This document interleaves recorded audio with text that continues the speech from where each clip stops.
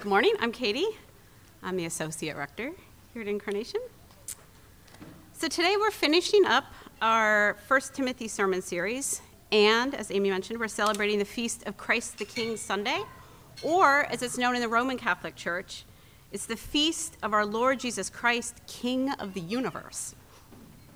This is actually a relatively new feast day in our calendar, and the reason I mentioned the Roman Catholic name for this feast day is because this feast day actually comes to us from the Roman Catholic Church. It was established in the early 20th century in response to rising secularism and nationalism. And interestingly, when I was looking into this, I found out that the U.S. Oath of Allegiance for naturalized citizens was actually put in place around the same time. So the Pope, I think it was Pope Pius, put this into place in the Roman Catholic Church in 1925, and the U.S. Oath of Allegiance became regulation in 1929, so very close together. And I wanted to read you just a little bit from the U.S. Oath of Allegiance. I know this isn't going to be relevant for everyone, but I'm going to read it because most countries have something like this in place for their citizens. So I'm going to read from the U.S. Oath of Allegiance.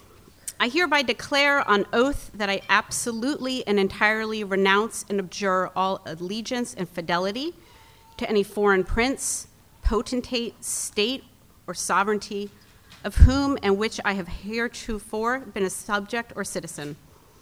I will support and defend the Constitution and laws of the United States of America against all enemies, foreign and domestic. I will bear true allegiance and faith to the same, and that I take this obligation freely without any mental reservation or purpose of evasion, so help me God. And now I want to let you hear a little bit from the Anglican or Christian Oath of Obedience, which has even more ancient roots. Hopefully this will sound familiar to many of you, particularly to some of our newer parents. Do you renounce the devil and all the spiritual forces of wickedness that rebel against God? I renounce them. Do you renounce the empty promises and deadly deceits of this world that corrupt and destroy the creatures of God? I renounce them. Do you renounce the sinful desires of the flesh that draw you from the love of God? I renounce them. Do you turn to Jesus Christ and confess him as your Lord and Savior? I do. Do you joyfully receive the Christian faith as revealed in the Holy Scripture, the Old and New Testament? I do. Will you obediently keep God's holy will and commandments and walk in them all the days of your life? I will, the Lord being my helper. And now let's hear Paul from 1 Timothy.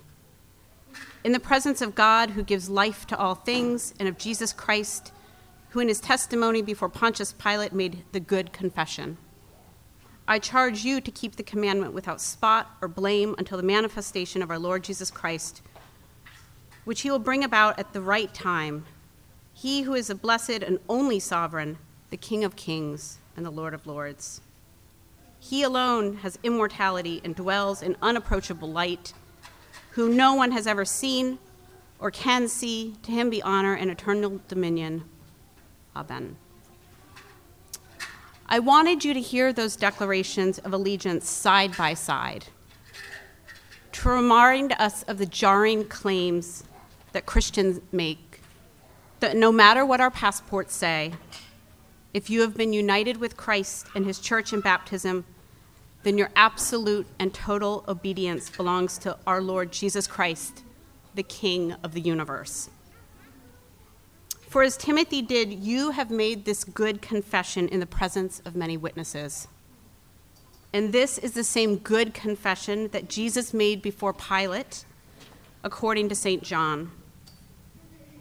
His confession that he was the long-awaited heir to David, the King of the Jews, and he was the Son of God. But what does it mean for us to declare that Jesus is our Lord? We might want to soften the implications of this declaration of obedience. But throughout the centuries, the world around us has recognized this statement for exactly the threat that it is. Christians are quite simply saying that there are limits to our allegiance to any earthly power. We pray for those in authority, as we will in just a few minutes, even if they slander and persecute us. We pay our taxes, as Jesus instructed us. We strive to live godly and quiet lives dedicated to the flourishing of our neighbors, but especially those among us who are poor and marginalized and oppressed. But those in authority are not Lord. Jesus is Lord. And woe to those shepherds, those political and religious leaders who scatter and destroy the sheep of God's pasture. For you will be held to account.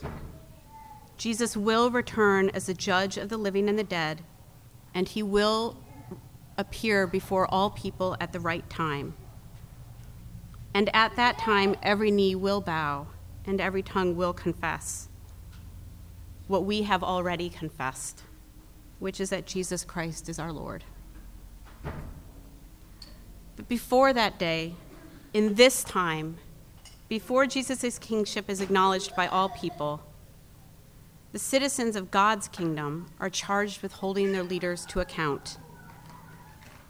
It is our job to sift and weigh our leaders and evaluate them against the standard of God's righteousness and justice. And while we will strive to live peaceably with all, we are obligated to withhold our compliance if our leaders' demands conflict with our call, as Paul says, to pursue righteousness, godliness, faith, love, endurance, and gentleness.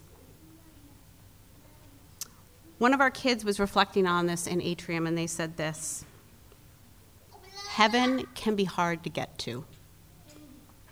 Heaven is like a prize. You should give everything for God and heaven. Everything for God.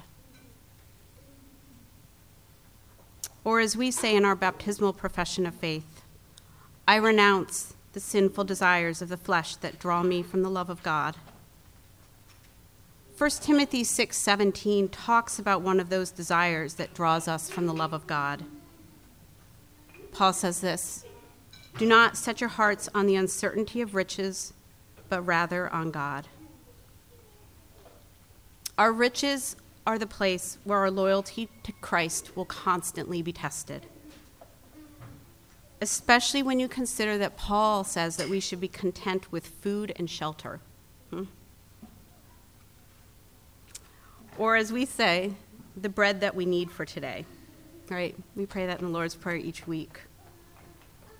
Attachment to money is dangerous to our souls because it's the root of all types of evil. It's the root of greed. It's the root of hardness of heart to those around us in need. It's the root of hoarding our wealth. It's the root of putting our hopes and our trust in things other than Christ. Getting and maintaining our wealth hinders our pursuit of God's kingdom because somehow, in some mysterious way, the very possession of money does something to our inner life. I realized this for the first time when I gave one of my kids an allowance, right? Suddenly, money, which had meant nothing, right? They didn't know where it came from. They didn't know where it was going. But suddenly, you give them a $5 bill, and it's an obsession. Where do I keep it? How do I keep it? How do I make sure nobody else finds it? What am I going to spend it on? I'm going to make a list. It's going to take all day, right? So from the various earliest ages, we watch this happen, how our souls get entwined with our belongings. It sucks up all our time and energy that's needed to cultivate unity with God. And it warps us, right? Our possessions somehow warp our souls. It makes it really hard to love and trust God when you're working really hard to accumulate just what you need. And it's really hard to love other people generously when you're really worried about how you're going to pay your bills. Our concerns about money just have this way of consuming and filling us despite our best intentions. And somehow that just leaves us with little room to be filled with the Holy Spirit. And I don't think it's surprising, really, when you think about money and how much depends on it, right? Think about the way status is derived from money, or security. Money finances our educations, our homes, our holidays, our retirement years. And so I think it's worth pausing and asking the question, because Paul does. He clearly ties the question of money to allegiance to God. And so I want to have us take a moment and ask the question, how do we pursue righteousness when it comes to our money? How, as our baptismal affirmations say, do we obediently keep God's holy will and commandments? Well, fortunately, Paul is pretty clear. He says, you should do good and not set your hopes on wealth. And he goes on to say, rather than being rich in possessions, be rich in good deeds, be extravagant givers, sharing with others. Now, if you're like me, you want to conclude that Paul is simply instructing us to give out of our excess after we've taken care of ourselves. But let's go back to what Paul says. So a little bit earlier in the chapter, we didn't read it today, but Paul kind of bookends this praise statement about Christ as King with two teachings on wealth. And in that earlier teaching, he says this: since we have entered the world penniless and will leave it penniless, if we have bread on the table and shoes on our feet, that's enough. And it's enough because our hopes are set on Jesus, who gives us everything we need for our enjoyment. God isn't stingy. He knows what we need, and we set our hope on him. Everything we've been given is a gift. We sometimes think that our ability to work, our knowledge is our own, but it's a gift, all of it. You didn't choose your giftedness. You didn't choose where you live. You didn't choose the family you were born into. It's all a gift, every last bit of it. And so everything you have is a gift because it was derived from the first gift you received, which is life. My fifth set of shoes, my larger home, my newer car, my second vacation of the year, my costly dinner and drink are all a gift. But they're excessive, says Paul. Right? What is his standard? If I have food on the table and shoes on my feet. And so how do we steward wealth? Most of us have excess. Most of us have more than one pair of shoes and more than the next meal. And so if the standard is just enough, how do we steward the excess? Well, Paul says, give it away just as generously as you've received it. We aren't called necessarily to give until we're destitute, although there are certainly some Christians that have discerned that is their call.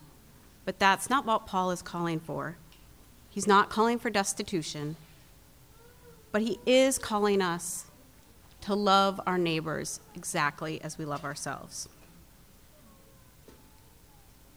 And whom among our neighbors would not appreciate a Thanksgiving meal this week that doesn't come out of cans, but comes from gardens and farms? Which of our neighbors would not like to have just one warm coat this winter? Which of our neighbors is not worried about their second car, but their first car and how it runs? What neighbor is not worrying, would not like to worry about how to pay their heating bill this winter? Paul says, be content with food and shelter. Be content with food and shelter. And give extravagantly because you can. And in doing this, you will obediently keep God's holy will and commandments and walk in them all the days of your life. Or as another of our kids said in Atrium, I think that the kingdom of heaven is like yeast, and we are like the flour. We cannot grow or rise without the yeast. We might be able to bake and harden, but without yeast, we cannot grow. In the same way, God's people cannot rise or grow in our faith without God and his kingdom. Jesus, our only sovereign, the King of kings and the Lord of lords, protect us from hardening our hearts to your word. Instead, fill us with the yeast of your Holy Spirit and help us to grow into the life that is really life. Amen.